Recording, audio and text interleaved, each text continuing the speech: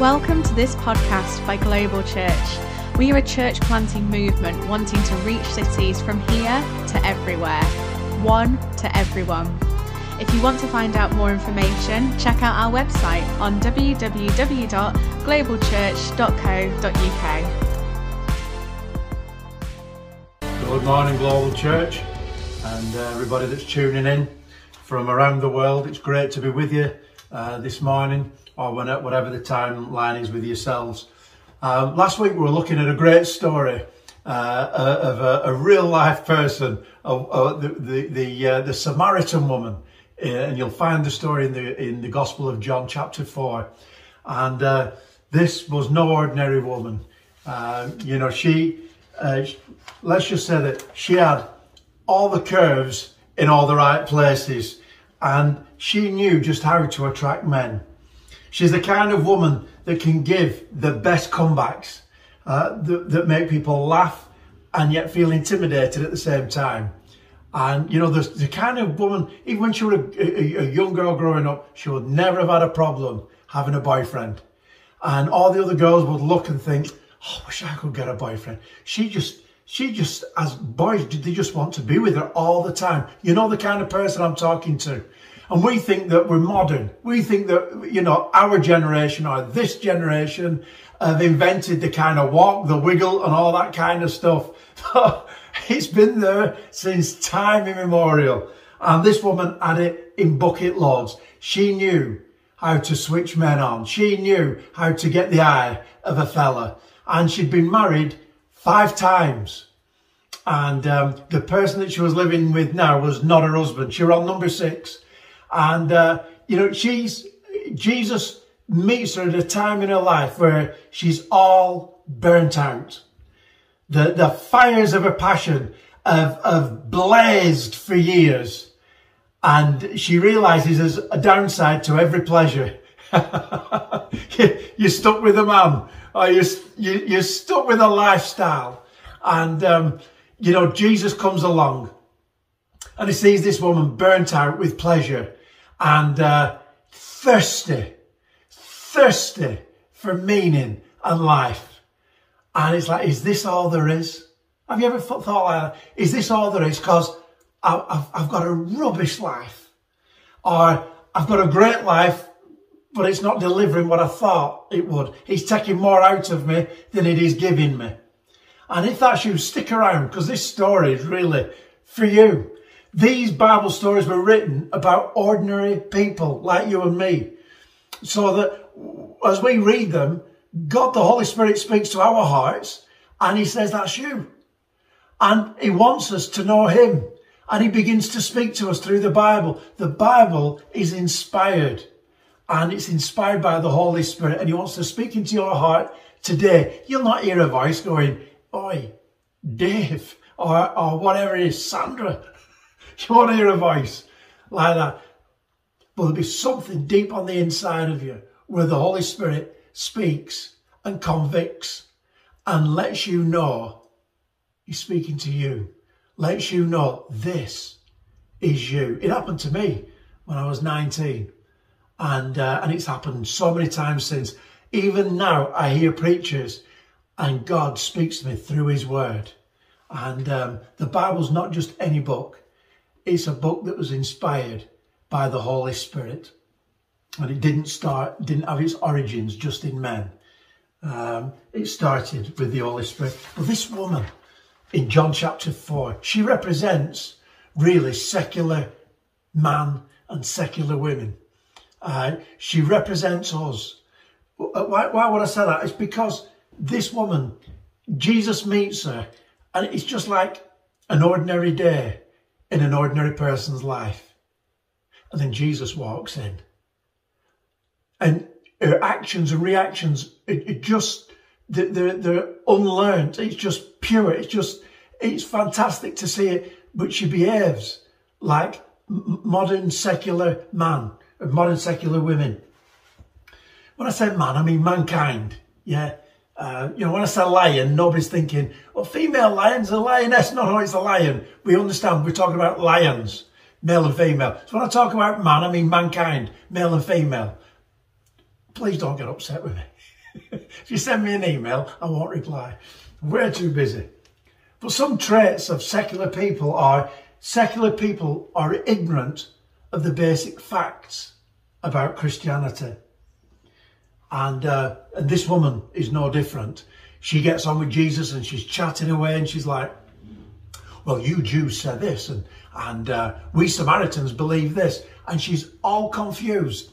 And maybe that's you today. And Jesus wants you to be clear. And he deals with this, directly. And she gets all confused in John chapter 4 about worship and different things. Our fathers worshipped on this mountain, verse 20, but you Jews claim that the place where we must worship is in Jerusalem. Jesus declared, believe me, woman, a time is coming when you will worship the Father neither on this mountain nor in Jerusalem. You Samaritans worship what you do not know. We worship what we do know, for salvation is from the Jews. And this is how Jesus spoke and how he taught. He taught as one who had authority. People who had heard many, many speakers, they were mesmerised by Jesus because he didn't keep quoting other people. He spoke directly and he just said, you're right, you're wrong. This is right, this is wrong. And it was straight. And you would expect that if he's the Son of God. You would expect that. You Samaritans worship what you do not know. We worship what we do know, for salvation is from the Jews. And he says, a time is coming, and now has come, when true worshippers will worship the Father in spirit and truth. For they are the kind of worshippers the Father seeks. You see, Jesus knows that because he comes from heaven. Constantly in John's Gospel, he says, I came down from heaven to do the will of him who sent me. And he constantly referred to God as his Father, which nobody had dared to do ever. And he talked about God like he was his Father. And he said, I have come down from heaven to do the will of him who sent me. And if you read John's Gospel, the theologians of the day and the leaders of the community, the whole nation, they were so angry at him. And they called it blasphemy, meaning, you're claiming to be equal with God. That's exactly what Jesus was claiming. John's Gospel is a fascinating Gospel. But he's setting this lady right because she's all confused. He says, God is spirit and his worshippers must worship in the spirit and truth. The woman said, I know that Messiah, called Christ, is coming. And when he comes, he will explain everything to us. Then Jesus declared, I who speak to you am he. And she's like, well, you got it. That's direct. I am the Messiah.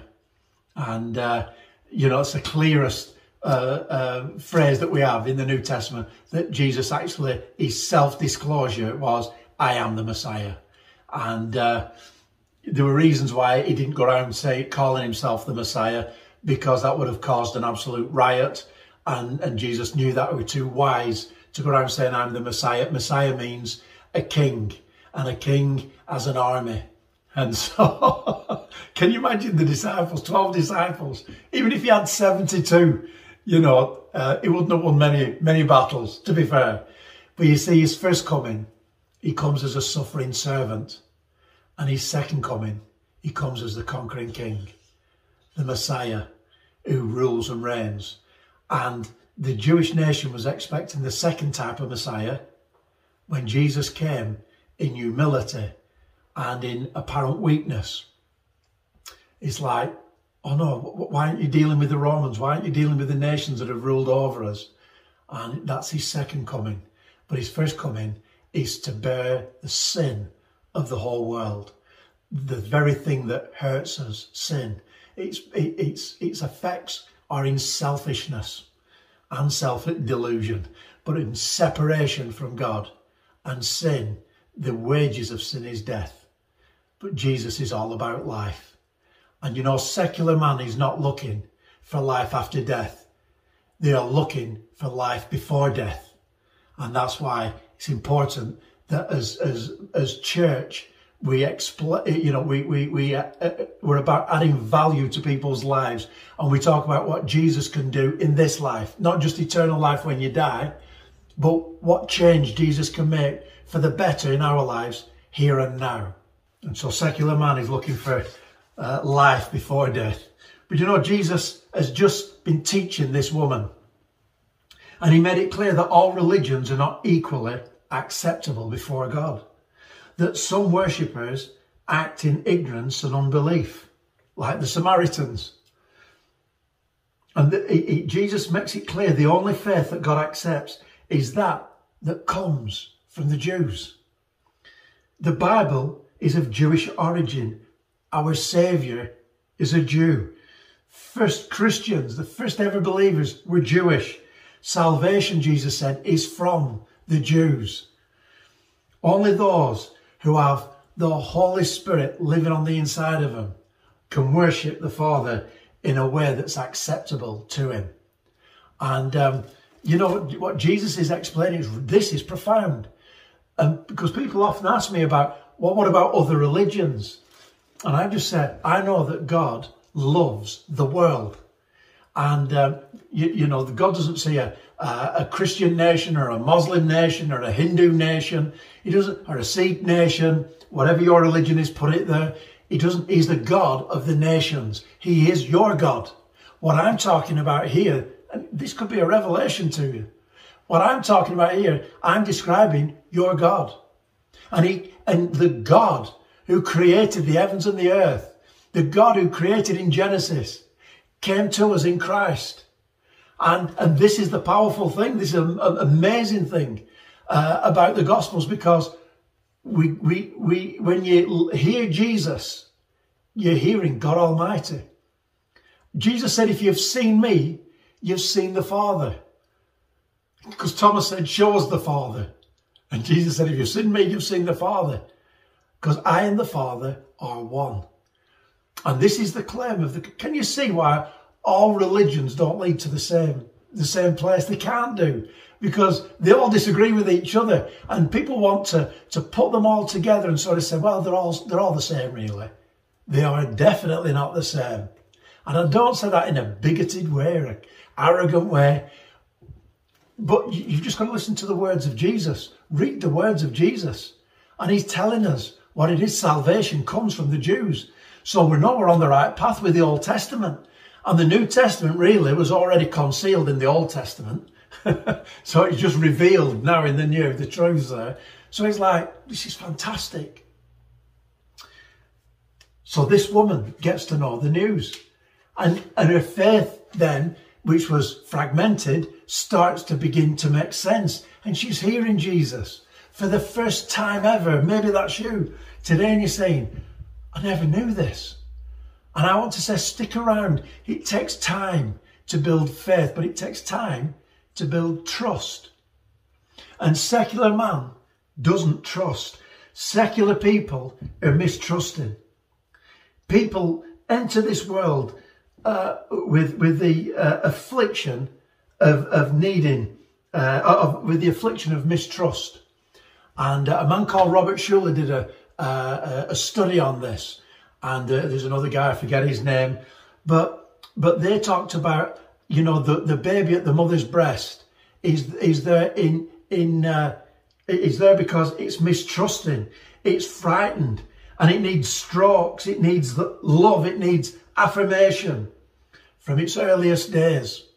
And that's how we're made, really, as human beings. And if we're going to reach secular people, as a church, we're going to have to understand, rather than going around saying you're a sinner and you're going to face hell and judgment and stuff, we need to be understanding that people, the very essence of sin is mistrust. It's a lack of trust. And people get burned in life and in relationships. They're manipulated, they're exploited, and so therefore they're full of mistrust and insecurity. And this woman at the well is just like a modern woman. She's been burnt, she's been manipulated and exploited, and she's probably manipulated and exploited men herself. But it hurts us. And you know, if you don't know much about Christianity, and as I said earlier, secular man is ignorant of the basic facts of Christianity, our secular society. They won't know the difference between Moses or Jesus or Matthew or whatever. Not only do they not know the facts about Christianity, and they're mistrusting. So how on earth are they going to hear us? They're never going to be listening to us because they don't know what's right and what's wrong about Christianity. They don't know the truth about Christianity, and they're mistrusting. You know, secular people experience life as being out of control. And they experience inner forces that they cannot control, problems that they cannot manage, that destroy them over time, and from which they feel absolutely powerless. Not just feel powerless, they are powerless to free themselves.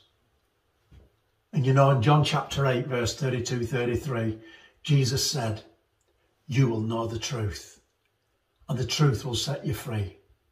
And he said, "He who has the Son has life, and he who has not got the Son has not got life, and he's lost." What about you today? Do you want to be found? You know, you can be lost, but do you really want to be found? Do you want to know the truth? Jesus said in John chapter 8, verse 33, 34, something like that, he said, "If the Son sets you free, you will be free indeed." And at 19, Jesus Christ set me free from my sin.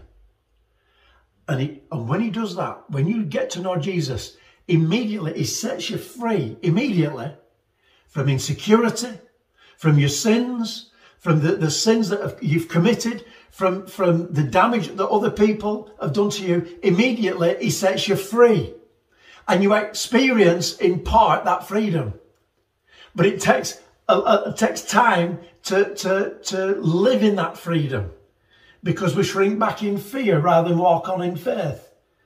But within a moment, within a nanosecond, you are set free by the power of Jesus, and you have a new life to start with. It's not just a new start in life. It's a new life to start with. The Apostle Paul put it like this: "If anyone is in Christ Jesus, the old has gone and the new has come." What about you today? Are you going to take a risk? Step out in faith and simply trust Jesus and let him set you free from your past, all your addictions, everything, in a moment. It all you set free. But what I want to emphasize is not just the freedom that you're set free from it all, is that now you're going to need help to live in that freedom and to find out to overcome what the addictions or whatever it is, the insecurities or the loneliness or the alienations that you feel in life have done to you. It takes time. It's like a baby growing up. You know, a baby, once it comes out of the mother's womb, it's free now, but now it has to learn to live in freedom. It can't even walk or talk. And that's what you are. That's what I am when we first become Christians. And we need spiritual milk. You know, we need a little bit of truth and a little bit of explanation. We don't need deep stuff. We just need a little bit of truth and a little bit of encouragement. And then eventually we get hungry for more and more. And that's what happened to me. That's why I went to Bible college, because I started eating meat spiritually. And, you know, I didn't want soup anymore or salads. I want the meat. And, you know, and there's a time and a place for that. But we start off needing to be nurtured. You know, people, almost everyone has a problem. Almost everyone either has a problem or is a problem, or they have to live with somebody who's got a problem. They're connected to people's lives who have got problems. And many millions of people are addicted to some substance, whether it's alcohol or nicotine or food or many different drugs. Additional millions have addictions to work or making money or sex or gambling or dependent relationships. And so many people's lives are out of control. And maybe I'm describing you or somebody that you know. And you know something? People live lives that are out of control. And this woman at the well, her life was out of control. And Jesus comes and he doesn't want to take control of her life. He wants to help her take control of her life. He has come to give her life and life in all its fullness. And is it any wonder, within moments in Jesus' presence, she left a water jar and she went and told all the village, come see the man who's told me everything about myself. And she's trying to say, I'm free, I'm different. And she's coughing and spluttering, can't really articulate it, but she's experienced it. And you too can experience new life, new birth, a new start with Jesus today. And do you know something? People, many of us have lived lives that are out of control. Many of us know people whose lives are out of control. And I want to say that secular people struggle to find the door. They just cannot find the doorway out of where they are into where they need to be. And that's why we preach Jesus. We don't preach a particular church, a denomination. Obviously, we're global, and so I talk about global because that's relevant to me and the people around me. But you know, we even in global, we preach Jesus. He's the one that's the saviour of the world. What I love about this woman at the well, she comes to Jesus with her ignorance about her faith. She knows bits of this and bits of that.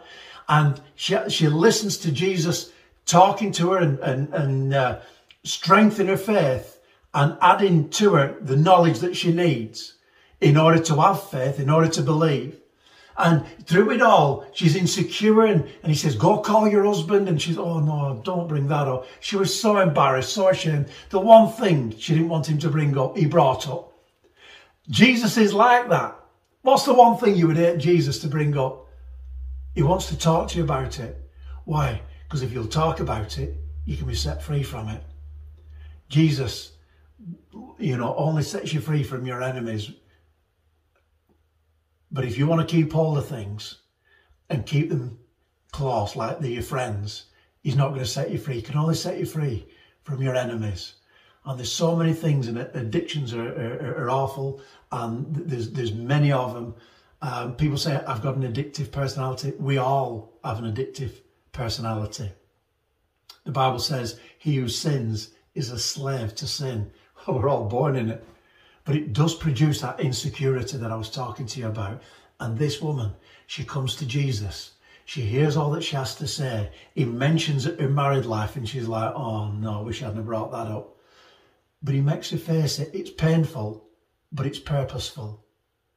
And she has to come to terms with, he knows everything that's going on in her life. You know, one day we will stand before God and he knows everything. There'll be nothing hidden. He said, well, I don't believe that. Well, that doesn't make it not happen. It's still going to happen. Each man will give an account of himself to God, and each woman. And this woman, it's almost like she has a judgment day with Jesus.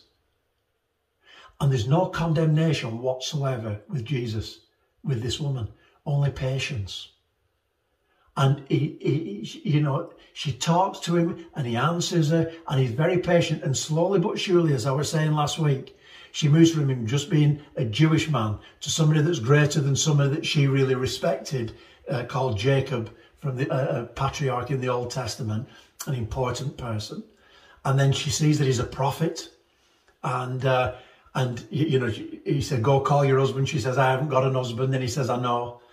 You've had 5. And number 6, you're not even married to.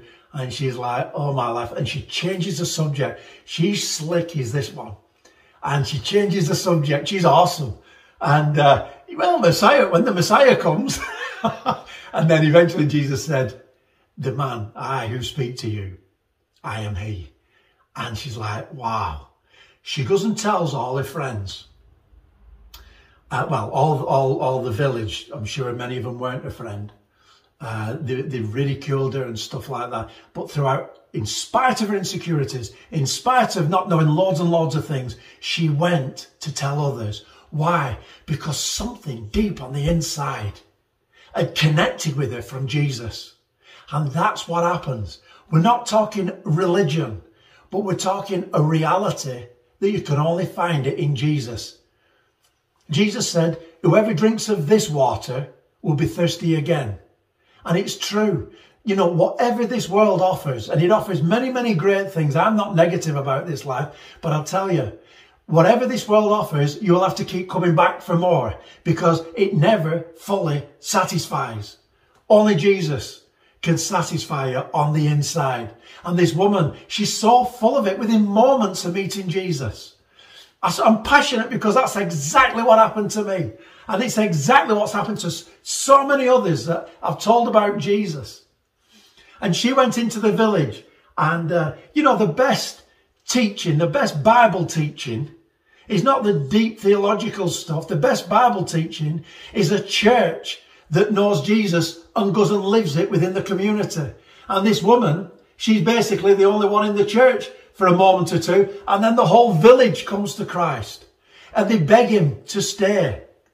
And they said, you know, we believed in you because of her story. But now we've got our own story. Maybe you've been coming to Global for a while, or you've been going to church for a while.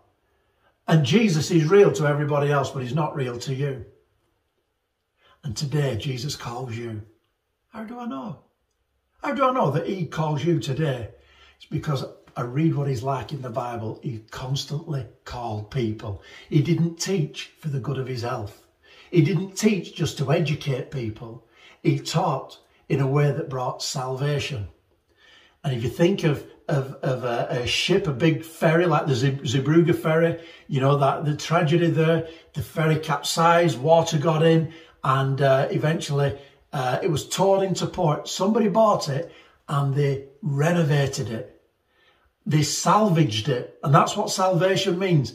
God wants to take hold of your life and my life.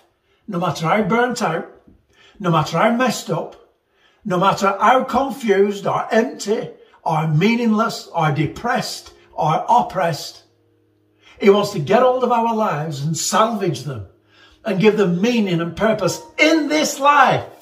Not just heaven when you die, not just pie in the sky when you die, but steak on your plate while you wait. It's fantastic. But you've got to come. And he calls you today, just like he called that woman. And she's like, what? You want a drink of water from me? He engaged her because he knew the end game was she was going to have faith in him. It says at the beginning of John's Gospel, he had to go through Samaria. Now, to get to Galilee, he didn't have to go through Samaria. There were two other routes. But Jesus was on a divine mission. He said, I only do what I see the Father doing. And he spent time in prayer to find God's will for his life. There's an idea for some in Global. Spent time with God to, what is your will for my life, ultimately? And so the details of Jesus' life, he was finding out from the Father. And so he had to go through Samaria because the Father knew that there was a woman there. Jesus didn't know there was a woman there. And it says, he came to the well and he was tired and weary and thirsty, clearly. And the disciples went into town for food, but Jesus didn't. And when the disciples came out, they came back from Samaria, they just said, Jesus, have something to eat. And he says, I have food that you know nothing about. My food is to do the will of him who sent me. And you know, when they came back, they didn't see a tired and weary Jesus, because the Holy Spirit had just used him to share the gospel with this woman. And so he's all rejuvenated on the inside. And you know, Jesus, he started off tired, weary and thirsty, but he was still willing to be put out for this woman because women matter to God. That would be an unusual statement a few hundred years ago in the church. All male dominated and everything. Women matter to God. So do children and so do men. And Jesus was willing to be put out even though he was at the end of himself. He kept going. And you know, when God uses you to reach people, no matter how tired you are, what kind of week you've had or what kind of day you've had or what you're going through as a believer, If you'll follow the leading of the Holy Spirit, he will refresh you. And you get that from this story. It's just fantastic. But a whole village came to Christ.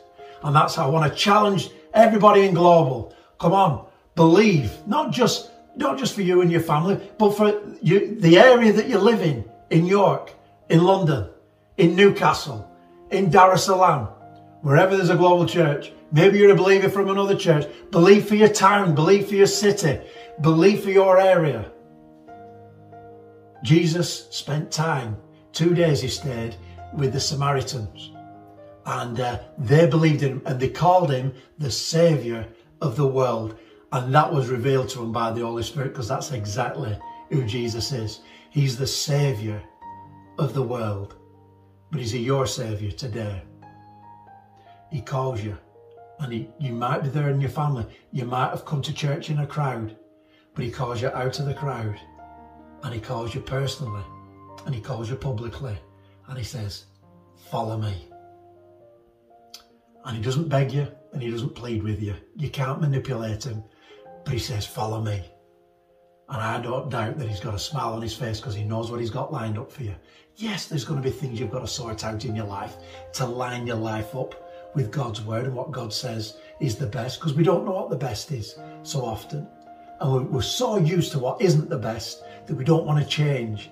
But when you realise and you start to trust in Jesus, and you let some things go, and you realise, oh, it's not as bad as I thought. Oh no, it's very good, it's liberating.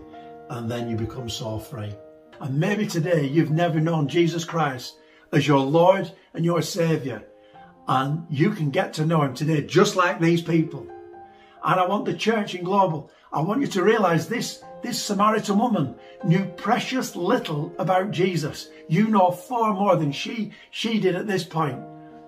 But she did something with what she knew. She went and told everybody. And these weren't even her friends, not even her colleagues, not even distant friends. These were people that laughed at her. But she went to them with the gospel. And it transformed that whole community. And that's my vision for people in London, for people in Paris, for people in all the capital cities of the world. And so I want to just waken us up within Global and say, let's be like this Samaritan woman. Let's go and tell everybody, all the people in our world, what Jesus Christ has done for us. Let's lead them to Christ. You know, this morning I can't pass up the opportunity to give you the opportunity to give yourself to Jesus Christ. I'm going to invite you to say this prayer after me. I'll say it, you just amen it. Amen simply means I agree. Let's pray. Lord Jesus, thank you for dying for me when you died on the cross. You paid the price for all my sins. I couldn't find forgiveness for myself. I couldn't give forgiveness to myself. Only you can forgive me for the sins I've committed against you and against people. And I receive that forgiveness today. And I open the door of my heart, and I ask that you'll send your Holy Spirit to come and live within me, to give me the assurance that I'm right with you, and to give me the power to follow you every day. I ask this in Jesus' name. Amen. And you can say amen. If you said that prayer, do get in touch with us. And I want people to find the risen Christ. He's real, and we can't see him, but we can know him. And I want to encourage you to find Christ. And if you're a believer, I want to encourage you to help other people to find Christ. Keep watching these next few weeks, because you're going to be hearing talks about how Jesus and the disciples brought the good news to people. From the team here at Global Church, thank you for listening to this podcast. Please check out our other messages available on the website.